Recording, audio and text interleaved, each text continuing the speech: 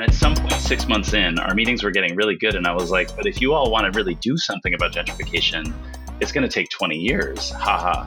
And the group, because they were all in their 20s, were like, cool, 20-year project. Got it. And we literally now are, we have 3 salaried working group members, and we are thinking of ourselves as a 20-year project. Hello, and welcome to Art Restart, where we explore how artists are reinventing their fields and building a new landscape for the arts. I'm Piercarlo Talenti, the producer and editor of this podcast, a production of the Thomas S. Keenan Institute for the Arts at the University of North Carolina School of the Arts. In this episode, we'll be speaking with 2 theater artists, Erin Landsman and UNCSA alumna Mallory Catlett. Erin and Mallory's book, The City We Make Together, City Council Meetings Primer for Participation, was published by Iowa University Press just this past summer. So, a little bit of background about City Council Meeting, the theatrical project Erin and Mallory made together. That's the subject of their book. About a decade ago, Erin was working on a project in Portland, Oregon, and a local colleague invited him to attend a city council meeting. Now, some of us might prefer to chew off our own arms, but Erin is more game and curious than most of us. Plus, he'd made a career of making works of theater in a variety of unusual settings, and he liked discovering inherently theatrical moments in everyday settings that might easily be missed. Well, such a moment presented itself that very evening when a well-dressed 60-something by the name of Pete Colt, clearly well known to and barely tolerated by the city councilors, testified about the drug-related paraphernalia that littered a children's park in the city.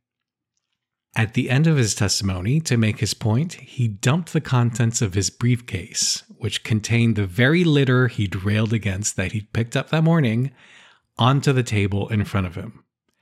And thus was sown the seed of what would become City Council Meeting, a participatory theatrical event that Erin, along with Mallory and theater artist and visual designer Jim Finlay, mounted in several American cities, including New York City, Tempe, Arizona, and Houston, Texas.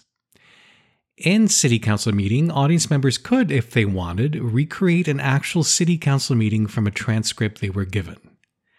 The details of the productions and of how Erin and Mallory created City Council Meeting are, of course, in their published primer, which I encourage you to read. Since City Council Meeting, Mallory and Erin have continued building their remarkable and eclectic careers. Mallory is now the co-artistic director of the legendary Mabou Mines Theater Company in New York and is developing several new operas, and Erin is artist-in-residence at Abrons Art Center in New York and is preparing the premieres of Nightkeeper, a new work commissioned by the Chocolate Factory Theater, and Trouble Hunters, a performance created in collaboration with artists in Serbia. I started our interview by asking Mallory, who studied ballet in high school at NCSA, how she decided to pivot from dance to theater. Well, as a young person, classical ballet was my sort of passion. But I was from a military family. And so at a certain point when I was just to get consistent training, I auditioned for NCSA, which is now part of the UN system, but at the time was just NCSA. And I got in. So it really was my first, artistic métier, I guess. So it was there at that school that I was first really able to have a lot of exposure to all forms of art, to theater. I had a good knowledge of classical music, being a classical dancer, but musicians and visual art and the whole thing. So I think it was a multidisciplinary experience, even though it was a conservatory and it was very narrow in the conservatory sense. But many of my friends were musicians and actors. So that's really where I first was in a place where all the disciplines were coexisting and I had access to all of them. And a lot of my friends were actors and they would ask me to come. I would sneak into their sort of workshop showings and shows and things. And they would always ask me what I thought afterwards. And I would just tell them what I thought. And they always found it really interesting. And it became like a thing where they would want to ask me in the snack bar what I thought. And so... And they always found what I was saying really astute. And I was just, expressing my thoughts. So that was just a really interesting thing that happened to me. And it was sort of the first time my peers, and often they were older than me because the actors were in college and I was in high school. And it was just the first time that I had sort of affirmation from a peer group, I guess, about my thoughts in a totally different form. And so I think it was probably then that I figured I wanted to do something in the theater, probably direct, but I wasn't really able to articulate that for many years because as a classical dancer, you're trained that it takes 20 years or 15 years or 10 years at least to be able to do it, to have a right to do the form. And so it was a big hurdle for me to think that I could just shift into theater with no experience. So it took me a while because of that hurdle that was sort of ingrained in me because I was a ballet dancer. And I'll also say that, like, I think that the thing that I've always taken with me as a dancer is that I'm very sensitive to the fact that, like, form has emotional content. And so I think what was valuable to my friends who were actors was that I had a very different approach about talking about what they were doing, because I think most of their training was a sort of like method acting kind of training or clowning. But because I would talk about structure or like how a gesture or how a text or affected me, maybe. And I would often, ask questions about, oh, if this had happened or if that had happened, I guess. Yeah. I mean, I think I probably talked about it in a very different way, but a way that was like concrete. And Aaron, your bachelor's from Tisch is from the experimental theater department. Yeah. Which makes me think that even at a young age, you knew you weren't just going to do, Ibsen on stage, on a proscenium stage. Or I might be wrong, that might be coming up next. But anyway, at what age did you realize that kind of making well-made plays on a proscenium stage was not going to be your jam? Yeah, that's a good question. I mean, there's a kind of series of inclusions and accidents that led to me going to the experimental theater wing and led to me not feeling beholden to a more traditional kind of way of making work. So you're right. No, I didn't necessarily think that I was going to gravitate toward traditional theater making, but also, like, I was part of a really scrappy, awesome youth theater company in Minneapolis in the 80s that a couple people ended up going to NYU 2 years before me, and they were like, only go to the experimental theater wing. And that company that I was part of was this strange haven for like this crossover between people who liked musicals and also who were in the punk scene. And I was in a really active, vibrant punk scene in Minneapolis as a fan. And can't imagine that Venn diagram. Yeah. I mean, I still can't quite imagine it either, but my first play was like the all city musical of Anything Goes. And then I was like, there are all these like people from this thing called the Anarchist Bowling League that were part of it. And Anarchist Bowling League would literally just drive around and throw bowling balls through Army recruiter windows. And so they were like, yeah, but we like the people who are doing the weird theater. And so I think that just, it was the first group of people that utterly accepted my strangeness. And I had a kind of epiphany the first time I went on stage that was like, here's where I feel at home. And I have to say, I was like dreadful in that show. My dad has a, very good natured joke about, watching the whole chorus dance to the left. And then like a second and a half later, I would dance to the left. So it wasn't like nascent talent by any stretch. It just was a very rewarding combination of experiences and needs being met. And then when I got to the experimental theater wing, it was a similar kind of embrace of like, first of all, formally picking apart the component atoms of what makes a performance. Like, I was very lucky to work with Mary Overly while she was developing Six Viewpoints, which is more commonly known through Anne Bogart's work, but I found like being around a really particular artist making a very elegant kind of breakdown of what are the like essential elements of art making that didn't just apply to theater, I think furthered me on this idea of like, oh, I could, work as a dancer sometimes, or I, could write for the page, or I could think about media. So it was just like a lot of it was like circumstances were right. And then my natural proclivity to want to push back against any particular form that I land in, for better or for worse, I think also lent itself to not feeling beholden so much. So let's talk about that, for better or for worse, whatever you land in, because you both have pretty remarkable artistic careers. I think it's hard to describe you in just 2 or 3 words because you work in a lot of different manners and media, I think, and performance. How did you talk about how you mapped out a career for yourselves? I think because I always knew that I wanted to do my own work and that I would always have to sort of carve out space to do that, I never felt like I had to rely upon a sort of the system out there, right? So even though for a while I was like, why is no one asking me to direct their play, like their new play? I realized at a certain point that it was because if I really wanted to do that, I could have done that. But because I was actually working with people who were making things without writers, or, I was always busy with other things. So at a certain point, it was like, well, if I had wanted to do that, I could have done that. But there was something in me which always found that not to be the most interesting thing, even though it might have sustained my career in a different sort of way. So, I mean, New York is a funny place because there's always the other thing pretty close to you that you feel like you should be doing or you could be doing, but you're just not doing it. And so at a certain point, you kind of have to assess that. And what I realized was that it was because I wanted to do my own work, and that took a certain amount of energy and time. And, I had to figure out a way to organize my life around my own work. And also, I realized that like probably later than that, I realized, well, Aaron knows this, but like, I don't actually consider myself a storyteller. So I think like most people who write new plays want to work with someone who is like thinking about interpreting what they've written.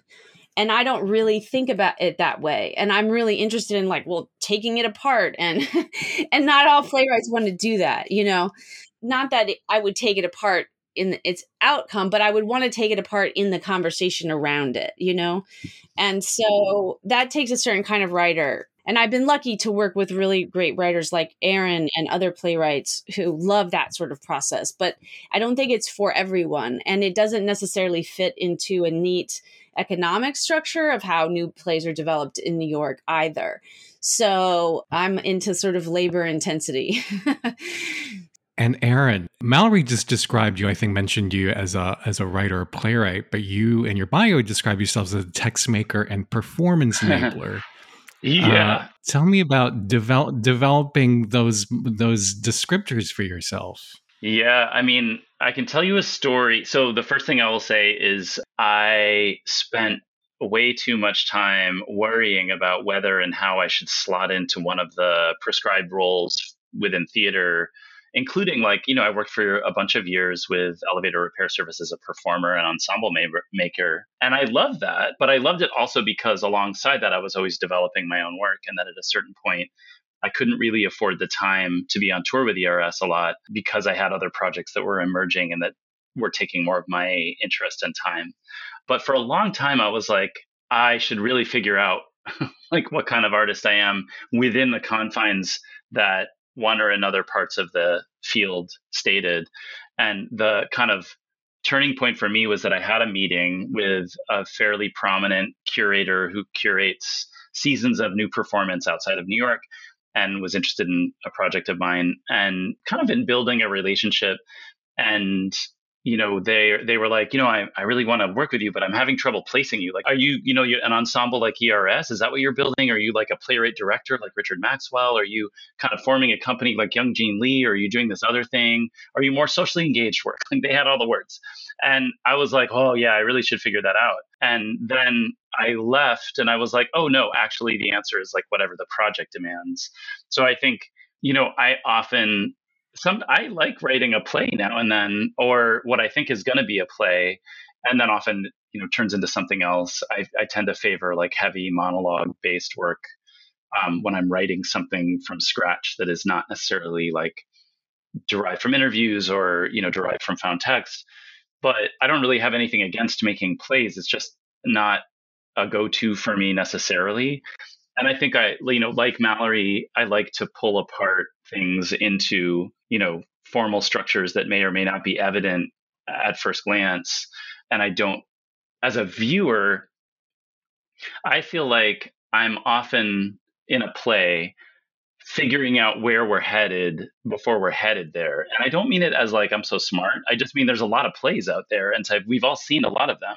So and there's a lot of like methods and approaches that say this is how you make a play. And I find that when I'm in that moment, I start to tune out from what's actually happening on stage. So I'm a real fan of work that disrupts my own sense of my intelligence and puts me in a kind of uncomfortable or unknowing place. So I think that's just where I start to go as a maker. Like, how can I challenge myself, in terms of how I want to use time and an encounter with an audience.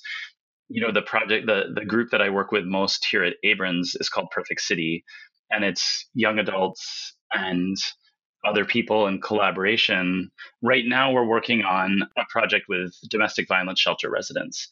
And we're working on ways that like their stories can be, alive outside of the shelter. And so how do we make it safe for them to tell their stories, to also poke at a little bit how we think about protection for people who are vulnerable, right? Like the goal is to say, what would the neighborhood look like if people who were escaping domestic violence didn't have to be isolated to be protected? And the other members of the group are really gifted at working with the shelter residents and their kids to make interesting material. And then my role is to say like, oh, the frame around this is that the systems that are meant to protect people actually isolate them. Like somehow that feels like what I do as an artist is just to distill down a very complicated set of laws, histories of policing, histories of how we look at different people's bodies and notions of safety, and just say like, oh, the people we're trying to protect, we isolate. And then from there, talk to the collaborators and the people in the shelter about saying like, well, what would, zoning look like, or what would policing look like if this wasn't the case? So that feels like my role as an artist is to just like ask those really like thorny fundamental questions. And that could be in a theater setting. Well, given that you've just mentioned a number of collaborative ways in which you work, I want to talk about your collaboration on City Council meeting. What did you learn from that process about your own art making?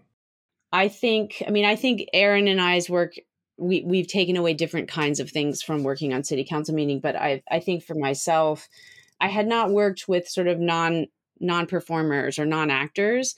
And that has become really fascinating for me. But also just what I learned in City Council meeting is really about that the limitation that you're dealing with really is the opportunity for invention if you really use the limitations, so that instead of just often with theatrical adaptation, we kind of just like put in any input and output like theater that happens in a proscenium, right? And so the theater itself is like this like monster machine that kind of just ingests content and then spits out plays, basically. So if you decide that that input is really going to create a very specific set of limitations, and you really use those limitations, then what it probably will spit out is something that no one's ever seen before, or something, right, that will require you to kind of reinvent and rethink and reimagine what you think that the theater is capable of or what it can contain. This became, for me, I've always been really interested in not like newness in the sense of like, I'm going to do something that no one's ever done before. But like, for me, the question about invention has always been important. And I think uniqueness, and I always drew from that, like if I could work with a group of collaborators and get us all to ask really deep, important questions about who we are, the material that we're dealing with in the moment that we're making it, that it will, and I really try to get that out of everyone I'm working with, that the thing will be very specific and very unique. With City Council meeting, what I also learned is that the limitations that are there, if you take them seriously and you really see them as an opportunity, that also adds to the formal uniqueness of the thing that you're going to make. Aaron, what has really stayed with you as in your art making? I mean, for me, I think I could just embrace the fact that every time I think I know what something is and where it's going, I probably don't. And to really embrace that as like, there was something very affirming with this project about taking on bigger challenges that don't seem to have a logical outlet or conclusion. And so, with city council meeting, literally, it was a series of moments that were like, well, that's really cool to look at. Somebody dumping a bag of trash in the Portland, Oregon city council meeting provoked a response in me. And in that response, just like Mallory was saying, like in that response, if I go back to like pick through that meeting, which we do a lot in the book, I can see what the germs or seeds of a lot of different outlets were that then led to further research. And then the moment of being like, I think the audience should perform this, and sticking to, as Mallory said, that obstacle or container really let the piece become things that I never could have foreseen or expected. So, for example, like I now teach a freshman seminar using our research process that we put students through, and then they make a end of the semester performance based on local government meetings that they see around Princeton, like the Trenton, Princeton, and Hamilton. And the other thing about that's led to is we're building a curriculum for middle school and high school students that I think that I think on one hand is about like, well, we'd like to see more people from more kinds of communities get more engaged. But I think a lot of civic engagement work for young people stops there. And I think because what we found in working on the project was that young people who would take a workshop with us were like, oh, it means something for me to sit in the mayor's chair. And it allows, I think, for some creative thinking on the part of young people to imagine what the system might look like if it worked better, or if it was better, or just to see the problems of it as not being insurmountable. So the goal with the curriculum is to say civic engagement includes being on the city council, but it also includes really good activism and organizing. So I just feel like it keeps opening up this work. The other way that that's manifest is, I started Perfect City thinking it was going to be the follow-up to city council meeting, right? Like I got taken to a specific meeting in London while I was on tour there for London developers and architects, presented by then Mayor Bloomberg's sustainability chair, like the sustainability program called Plan YC. And I was like, something clicked for me there, just like it had at the city council meeting I saw. And I was like, great, I'll assemble a group of young adults through my residency at Abrams, and we'll make something in about a year and a half, and it will be open-ended as to the form.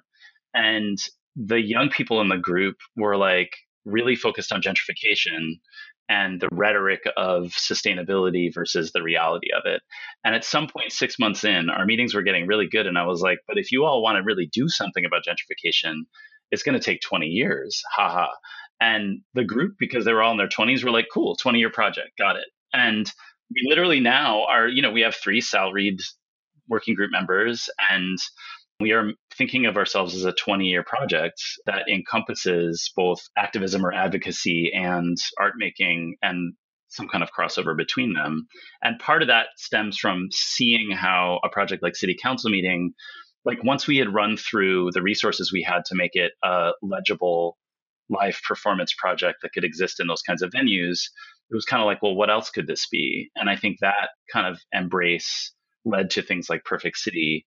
It led to me just going like, oh yeah, okay, 20-year project. That's terrifying, but let's try it. What do you think are a couple of essential collaborating tips that an artist should keep in mind, whether working with other artists or with the community on a project? I can chime in here. I think it was an Elie Wiesel thing. I fear I'll get this wrong, but I think I heard him say one time, like, when you get to heaven, what would God say to you? And I'm not a religious person, and I think that it was something along the lines of, why weren't you more yourself? And it really struck me, this idea of itselfness. And when you work with people, that to me became a thing. It's like, can we be ourselves? Like, I'm looking for the selfness of each person that I'm working with as the key to like the piece itself making itself known as well. So like the more we're thinking about like who we're in the room with and can we be ourselves, right? And what does that look like? Because we may not know that. We may not know that personally, we may not know that as a group, but to really try to figure that out as a group, what happens for me is that it instills in the work the work a kind of itselfness, so that you're not determining the work. The work at a certain time becomes autonomous from you, and it begins to tell you like what it wants or what it needs. For me, that's always a thing about, wow, what is the itselfness of each person I'm in the room with? And can this space draw that out of people? And that to me became the key to like the uniqueness of the work, right? Which is that you're never going to get these people together with this material in this moment ever again. And if you're really digging into that, then what you make will be very unique because of that. So I think that's a real core thing for me about collaboration, and that you really have to, if you're committed to that, you're committed to the work. I use the word failure, but failure is a possibility because its success is not the goal, So that's also part of it, that somebody in the group wants to discover something, or that hopefully we're all doing things that we haven't done before. And that means that there's a possibility for failure, right? Man, what you're describing, it demands a lot of humility. I was just thinking like that also. What I really like about that is that it allows you as the artist to like let yourself be transformed by a process.